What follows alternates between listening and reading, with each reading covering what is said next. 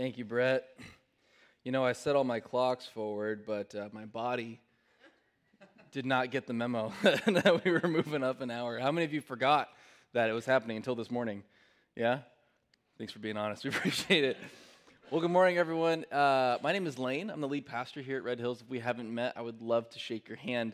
We are in our third week into our Lenten series that's called Questions, bringing everything to God. Bringing everything to God, because I believe that God can handle our tough questions, that He can handle our doubts, our laments. And today, we're talking about something that is maybe something difficult for us to face on a day-to-day basis. Today, we're talking about repentance. Some of you are like, oh, I shouldn't have come today. Repentance. How do I repent, and what role does repentance play in my life as a Jesus follower? You know, when we hear the word repent, our minds quickly conjure up images of people standing on street corners holding big signs with like fire behind it, right? And they say, repent for the end is near, yeah? There's all this kind of doom and gloom, and it makes this repentance out to be something that's based solely off of like fear. But remember that the gospel is not just about the fact that we are being saved from something, it's about the fact that we are being saved to something, right? When we look at how repentance is used in the Gospels, we see that when Jesus talks about it, he usually says this: repent for the end is near? No, repent for the kingdom of God is at hand. For the kingdom of heaven is near. Repentance is not just about running from sin, it's about running to God. So most of us have like head knowledge, right? We have this intellectual understanding that God forgives us. Right? Like we know that theologically. Jesus forgives our sins, no matter how terrible they are. However, we forget that Jesus died and resurrected not just because he wants us to be forgiven of all the bad stuff we've done, he does, but he also wants us to live into the good stuff that he has prepared for us. Sin is really the thing that gets in the way of God's plans for his people. Jesus has forgiven our sins. In fact, he perpetually forgives us when we inevitably sin again, right? Jesus modeled that in the Gospels. He says, okay, if you guys, Jesus, how many times should we forgive people that wrong us? And he says, well, 70 times 7. Right? This is not just a literal number. This is actually meant to describe like perpetual eternity. Forgive them always, no matter what. So we're going to talk about this difficult and yet beautiful practice, these practices of confession and repentance. But first, we have to deal with something that usually keeps us from ever going there in the first place. One word: shame. Shame. See, the enemy knows that sin can no longer keep us from the love and life of God, so what does he use instead? He uses shame. I've talked about this before, but shame is different than guilt, right? Guilt is my conscience, which was designed by God. And now, in partnership with the Holy Spirit, it alerts me when I have violated shalom. What is shalom? Shalom is the Hebrew word for peace. This is perfect harmony in all of creation between us and the Creator and with one another. That's what shalom is. Whenever I've violated that, whenever I've stepped outside of God's plan to love other people and to love Him and to be loved by Him, when I miss the mark on what God has intended for the world, the Holy Spirit and my conscience let me know that that has occurred. Guilt is the check engine light on my dashboard. And when it's working properly, it's an indicator that the way that I've been living or the things that I've been doing has brought harm to myself, has brought harm to somebody that I love. And of course I don't want that. Guilt is an ally. Guilt is helpful. It's my way of knowing that the mechanism within me that points me to shalom, that my compass is working. But shame is something different. Shame distorts the story. Now I don't simply feel bad about what I've done. Now I feel bad about who I am. Shame whispers lies about who I am. And it pushes me into hiding and into isolation. It leads me away from shalom, because shalom means that I have to move towards people. It means that I have to make peace. But isolation keeps me from people. It isolates me. I'm not dealing with the things in my life. I'm avoiding them, not facing what needs to be reconciled. And a huge aspect of the season of Lent is the practice of repentance. Repentance is us partnering with God, leveraging that guilt, that indicator on our dashboard, to propel us into the fullness of life that God has for us. It's a good thing. It's true that guilt is hard, that confession is hard, that repentance is hard, that it requires this thing called humility. It's not a good feeling in the moment. But if you've ever practiced confession and repentance, you know that on the other side, that's freedom. That's peace. The most common word for repentance in the Greek is metaneo. And this term actually implies a transformation of perspective towards a sinful behavior. It's an abhorrence with that sin. So there is an aspect of guilt and repentance which invites us to look upon our sin and the harmful nature of our ways and then to feel disgusted with it. That is a part of it. I look at the sin and I go, that's awful. I think about the parable of the two sons, right? Where the younger son, being rebellious, goes and spends his wealth on wild living, whatever that means.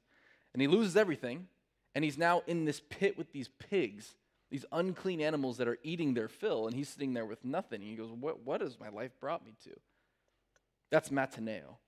Realizing, having my eyes awakened to see where my life has brought me, right? When we look at sin with the kingdom perspective, it should appall us. It should offend us because I know how it harms the world and how it harms my relationships. But not just that, it should also offend us because it is a mockery of the beautiful, glorious life that I should be living. It's a mockery of the glorious and beautiful plan that God has for me because I know He has so much more intended for me. It should appall us. It should disgust us. However, because of the hope of the resurrection, it should not intimidate us or be threatening to us.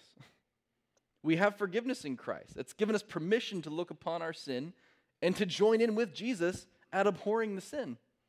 That's awful, isn't it, God? Thank you for showing me how awful that is. Those are difficult and unpleasant emotions that come with repentance, but there's also a peace and a freedom and a joy. So what keeps us from stepping into this process? If we know that leaning into those difficult emotions and working out those things with Jesus, we know that it leads to a better life and better things that God has planned for me, what keeps me from doing it? It's shame.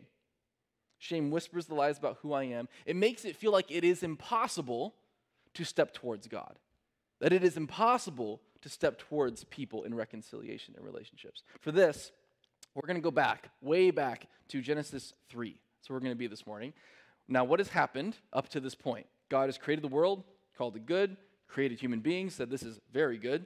You guys rule that. You do what you got to do. But listen, you can do anything you want, eat anything you want. Just don't eat that tree. Eat that tree. Eat from that tree. Just imagine them biting into the bark. Don't eat from that tree. And this is where we come. The fall. Chapter 3. Now the serpent was more crafty than any of the animals the Lord God had made. He said to the woman, "Did God really say you must not eat from any tree in the garden?" The woman said to the serpent, "We may eat from the fruit trees in the garden, but God did say that you must not eat from the tree that is in the middle of the garden, and you must not touch it, or you will die." "You will not certainly die," the serpent said to the woman, "for God knows that when you eat from it, your eyes will be opened, and you will be like God, knowing good and evil." Sorry, when I read this to my son, I animate it, so I feel like I have to speak the voices. "When the woman saw that the fruit of the tree was good for food and pleasing to the eye and also desirable for gaining wisdom, she took some and ate it. She also gave some to her husband who was with her, and he ate it. The eyes of both of them were opened, and they realized they were naked. So they sewed fig leaves together and made coverings for themselves. Then the man and his wife heard the sound of the Lord God as he was walking in the garden in the cool of the day, and they hid from the Lord God among the trees of the garden. But the Lord God called to the man, 'Where are you?'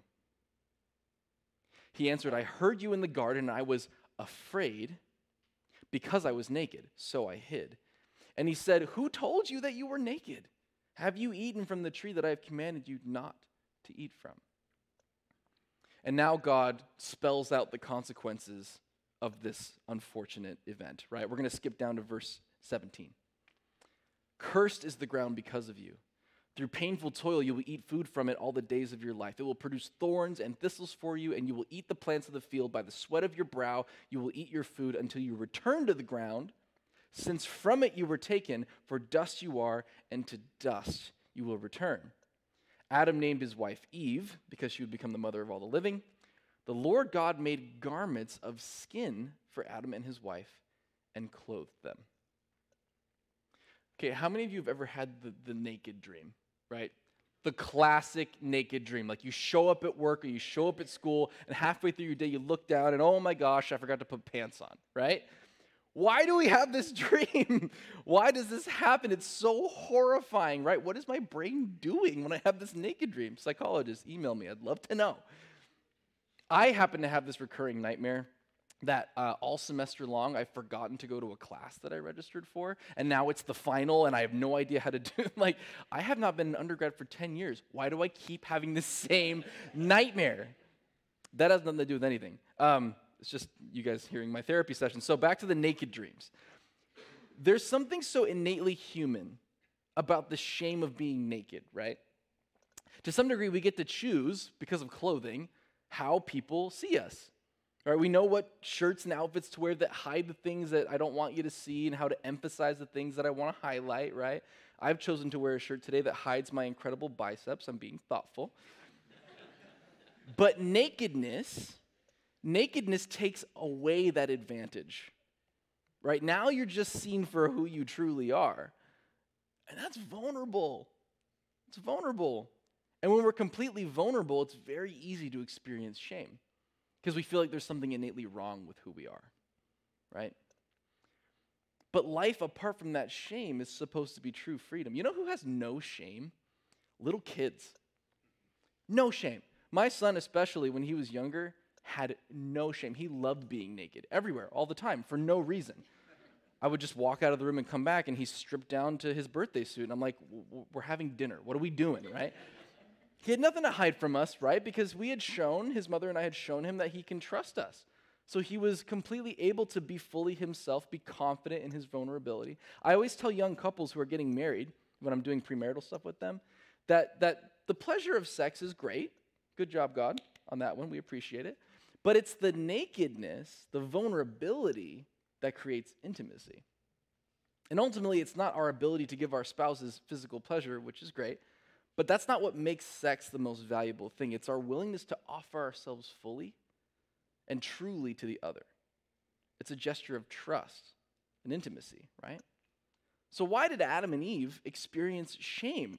And why did they say it was because they were naked? They were always naked. Nothing changed except for the fact that they had sinned. They became like God over their own lives, for themselves, becoming the Lord of their own decisions. And apart from God's design, they now discovered that they had something to hide. And this human tendency to hide away in our shame, it's always counterproductive because healing, reconciliation, redemption, it always takes place in community, doesn't it? It cannot take place in isolation. It can't. No redemption story, no reconciliation, no forgiveness ever took place when somebody isolated and secluded themselves. Never happened.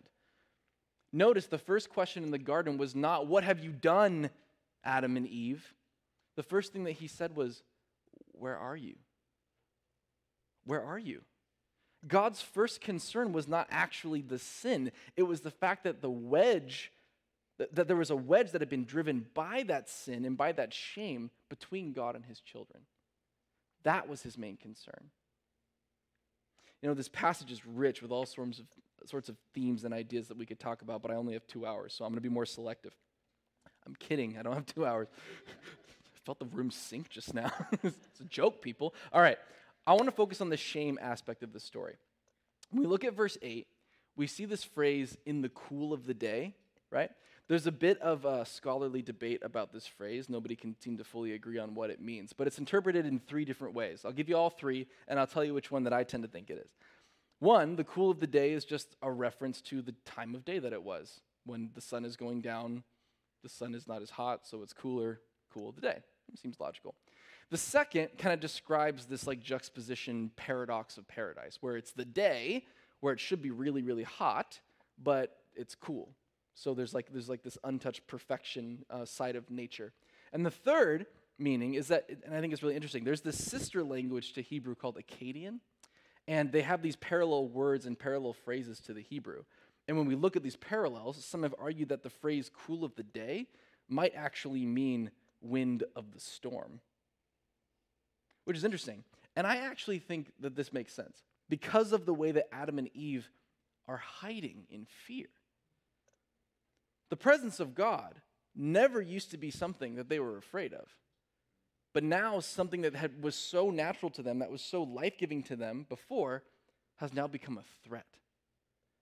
What had once been the unthreatening presence of God now caused fear. In the same way that their nakedness, which was once so innocent and unnoticed, now causes great shame. Our sin, our reordering of the good, it tends to weaponize the beautiful things that God has created and intended to serve us, and it turns it against us.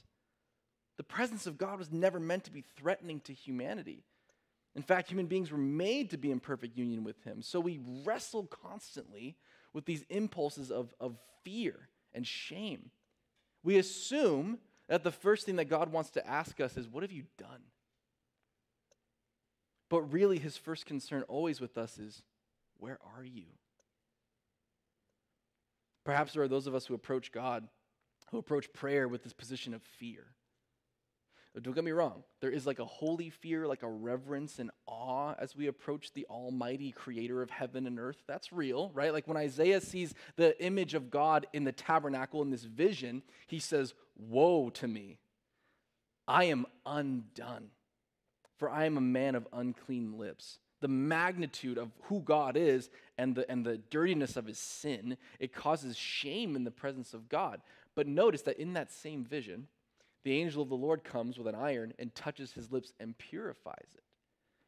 And this is a signal of the coming Messiah who takes away the sins of the world and ushers us into the presence of the Father. That's who God is. He's a mighty God. He's the powerful creator. He's the Lion of Judah. He's the Alpha and the Omega. He is all those things, but he chose to relate to us as Father. Father. It's an intimate relationship. And he tells his disciples, hey, as the Father has loved me, so I have loved you. So when we're exposed to the love of God, we obey not out of fear and obligation. We obey out of love and gratitude for who God is to us. God's posture towards you is always, where are you? Always. So you can write this down. And it's a pretty simple thing, but it's true. No matter what you've done, God wants to be with you. I know you've heard this about 1,000 times. Why is it so hard for us to keep it at the forefront of our minds? No matter what you've done, God wants, but Lane, you don't understand what I did 10 years ago. God wants to be with you. But you don't understand, I've done this thing for 10 years and I can't stop. God wants to be with you. But you don't understand, when this thing happens, the thought that comes into my mind, God still wants to be with you. You fill in that blank with anything as horrific and as awful as you can, and guess what? The radical nature of the gospel is that despite anything you could fill that gap with, God still wants to be with you. I might not want to. I'm just kidding. God always wants to be with you. Adam and Eve, they make themselves these coverings out of fig leaves, and they're hiding from God. And Adam tells God, I was afraid because I was naked, so I hid. And God asked them, who told you you were naked? When I read this, I kind of feel the heartbrokenness of a parent, right, in God's voice. Who told you you were naked? Who said that? Their existence up to this point was so pure and untouched by perversion. There's nothing wrong with being naked. And then sin entered the world, and it does what it always does, is it distorts God's goodness and repurposes it for something harmful and shameful. We already know my son likes to be naked, but he also likes to dance, and sometimes he likes to do both of those things at the same time. He really does dance with so much joy and vigor. I have a 12-second clip that I want to show you of my son dancing.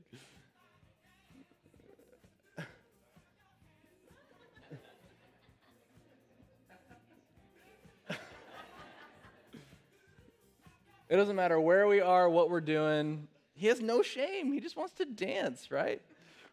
It's like my favorite thing in the world to watch him dance. But hear me. In a merely technical sense, it's not good. Like, hear what I'm saying? Like, Juilliard isn't like calling me up and like offering me busloads of cash for him to come to their school, right? But it's one of the most beautiful and joy-filled things I've ever seen. I would be so heartbroken and angry if somebody walked up to my son and told him, it's not very skillful. It's true.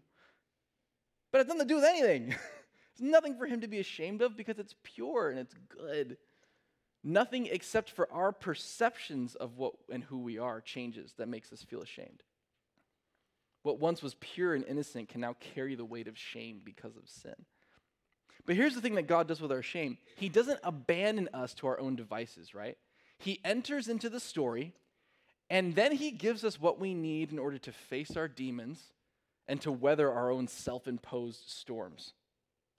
See, God knew that because of what they had done, they were now going to be in conflict with the earth they were intended to have dominion over, right? It twists God's design. And God knew that was going to be the case, but he didn't say like, well, good luck with that. I'll see you later. Don't come crying to me when you can't get the pH balance in the soil right? That's not what God did. No, God, notice, he covers them in their shame. He creates coverings out of animal skin. He equips them with more durable clothes that they will need to handle the struggles ahead. You ever notice that our Heavenly Father is actually a father? Like he's parenting us? You know how frustrating that is? That God is parenting us? He always forgives us, but he doesn't always bail us out. Sometimes we wish he did, right? There's this difficult aspect of repentance when we bring our sin and our shame to God. We rest, knowing that there's nothing too big for his death and resurrection. There is no boundary for renewal in my life, but forgiveness doesn't mean I get to just walk away from the consequences of my sin.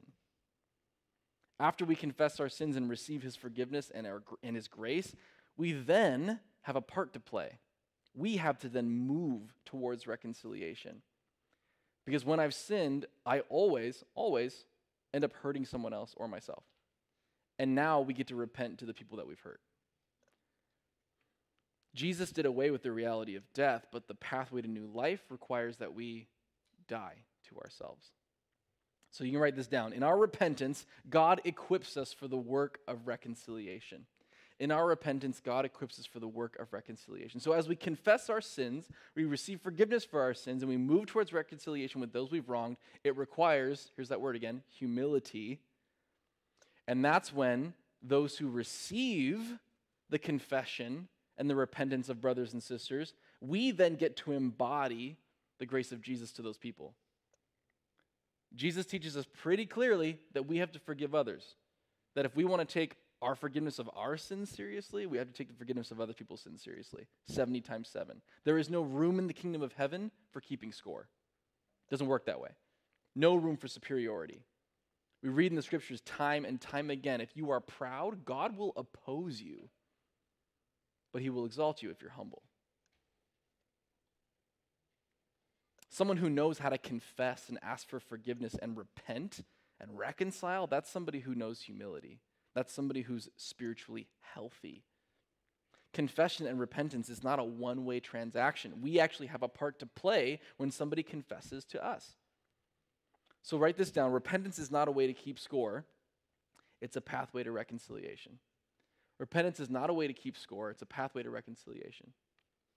And now I want us to take notice of the end of this curse in verse 19. By the sweat of your brow you will eat your food until you return to the ground, since from it you were taken, for dust you are, and to dust you will return. This is where we get the phrase ashes to ashes, dust to dust. If we go back a chapter in the book of Genesis, we read that God formed human beings out of the dust, and then he breathed his presence into them, his ruach, his spirit. So that means without his presence, we're just dirt. We're just dirt without him. That's an important reality to remember, that to exist apart from the presence of God is to exist as something less than fully human. It's not what he wants. Without his presence, without his spirit, we are but dust. And this all ties back into the imagery that we use in Lent, right? Lent is about lament and grief and repentance. It's not just about the grief that we carry in our losses. It's about the grief that we carry about our sin. Part of repentance is choosing to take the time to sit in the reality of our sin and to actually grieve it, to abhor it, to mataneo, so that when I turn away from it, I then run to Jesus. I can stop hiding and start abiding. I hate that that rhymes. I didn't plan it that way, but now you remember it. We stop hiding and we start abiding. Lent begins with the recognition of Ash Wednesday. We celebrated this a couple weeks ago, right? When Jesus followers rub ashes on their foreheads in the shape of a cross. And traditionally, those ashes are made from the palms of Palm Sunday the year before. Palm Sunday is the Sunday before Easter, right? Where all the people threw the palms of Jesus' feet, and they wanted him eagerly contended for him to deliver them and to save the world according to their will, through military might. And of course, Jesus did save the world, but according to his Father's will, through sacrificial love. I want to read a blog post of an old mentor of mine that he posted on Ash Wednesday. He said, "Today is Ash Wednesday, the start of the 40-day journey into Holy Week. The ashes from last year's Palm Sunday celebration remind us of the futility of our solutions. Try as we might, the Messiah who comes, the Messiah we actually need, will not be forced into the mold of the Messiah we want or think we need. If he is not strong enough to resist us, he is not strong enough to help us. And so we sit in the ashes of what we have made our lives and humbly invite the Holy Spirit to examine our hearts, to see the hidden things and gently, lovingly bring them to light. The practices that support this solemn consideration are solitude and silence coupled with fasting, and all three are designed to push against our superficiality and shake up our systems of self-defense, bringing us to acknowledge our desperate need for a Savior, for help. It is a forced, slow walking with an invitation to pay attention, to notice how God is at work, uncovering the little idols that we have made to get us through the days. And it is a challenge to repent, to change direction in light of the new awareness, knowing that if we don't change direction, we're going to end up where we are headed. And so we pray, Lord, have mercy. Repentance is meant to be difficult. We are meant to experience guilt and abhorrence, but after that, we get to experience joy because of the mercy of God. So you can write this down. Repentance is the pathway to a life of joy in Jesus. Repentance is the pathway to a life of joy in Jesus, because our way breeds brokenness and his way brings life. We turn away from death-bringing practices and turn towards the life giver. In the scriptures, we see the people of God practice repentance by rubbing ashes on themselves and also by wearing sackcloth, which is like rough animal fur.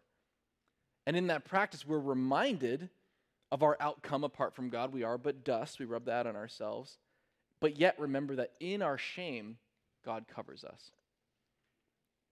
That's the nature of God's love towards us. So once we put shame in his place and we move towards our God, our loving Heavenly Father, we are free to joyfully repent as we turn away from sin and run to him.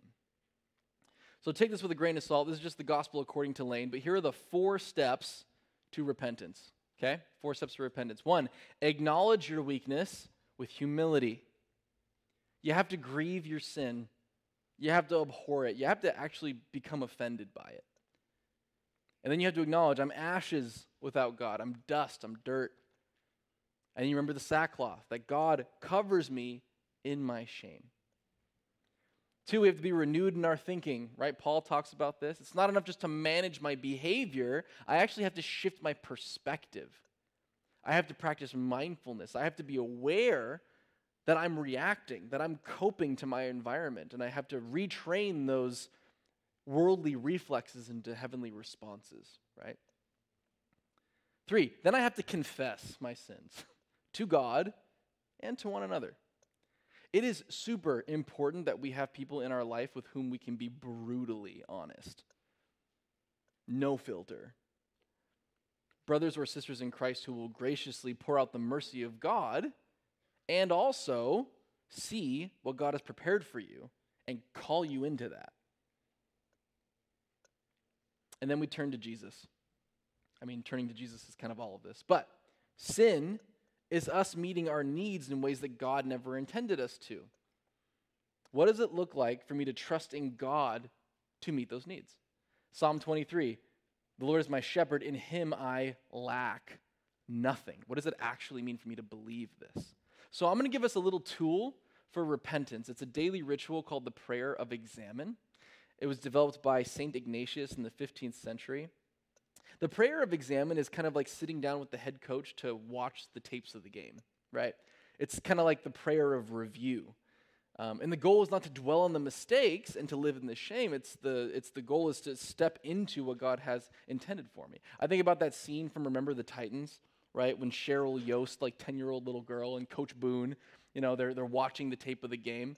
And Cheryl's like, we're still weak on the left side. And he's like, you're not weak on the left side. We just got to work harder on the left side. So imagine that God is Denzel Washington in this prayer, right? You're sitting with him. He's showing you where we can improve, right? So here's how the prayer of examine works. There's 5 steps. First, we center. This is where we practice the art of Christian mindfulness. We acknowledge the presence of God in our lives, and we ask for his clarity as we pray through the prayer, right? This is kind of the reversal of that shame. We run to God. We embrace his presence. We don't want to isolate. And then in that presence, we're invited to see our lives through the lens of his perspective, not just our own. 2, we give thanks. We express gratitude to God for his blessings in our lives. You can find tons of studies that have been done to empirically prove that people who practice gratitude are happier people and have less diseases and stuff. It's crazy. It's like scientifically proven. We got to practice gratitude. It can be worship that brings us joy. 3, we review. This is where we reflect on our day or our year. You can kind of use this as like a day-to-day thing or as like an annual thing. We take notes of the peaks and the valleys of our lives. We take inventory of our soul. And we watch back the game tapes, right? 4, we repent. We take note of the mistakes that we've made. Where was I hiding apart from God? Who was I hiding in apart from God? And what could I have done differently? How could I have trusted him with this need that I was trying to meet? We ask God for his forgiveness, and then we receive his grace, abundant grace. And then we hope. This is where we kind of take action, and we commit with God to doing things differently. We pray to the Holy Spirit, and we ask him to receive the truth of our belonging in him, of our no lack in him. What can I do to commit to live into the best thing that you've prepared for me, God? I'm going to invite the worship team back up, and we're going to take communion together.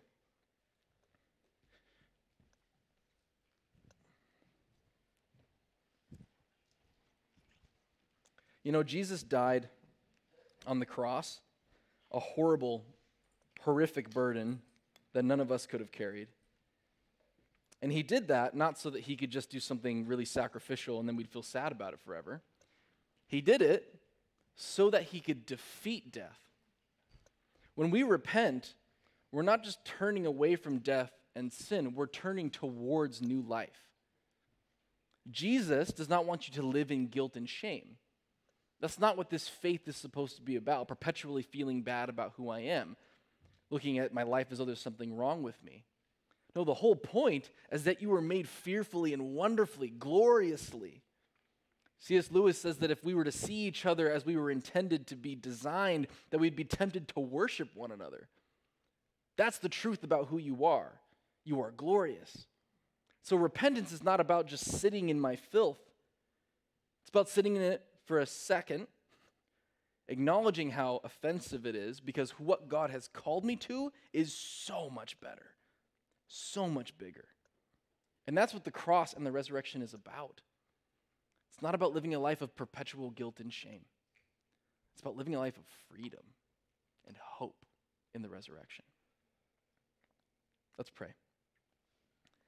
Jesus, we thank you that your sacrifice, that what you've done, it was whole. By defeating death and rising from the grave, it's the final word. There's no sin, there's no betrayal, there's no riff, there's no disease, there's no outcome, there's no amount of suffering that can speak louder than what you've done. So, Lord, we choose today to rest in that victory. We sit in abhorrence of sin and what it represents, and its betrayal of heaven, its betrayal of our potential, and we say, God, we turn to you. Your body broken for us, where we receive our healing. Your blood poured out for us, where we receive our cleansing. And we say, thank you. Thank you for what you've done. So Jesus, on the night he was betrayed, he took this bread. He said, it's my body, and I'm breaking it for you. Eat it in remembrance of what I've done. And in the same way, he took the cup, and he said, this is the new covenant, my blood that's shed for you. Drink it in remembrance of me. Let's stand and sing together.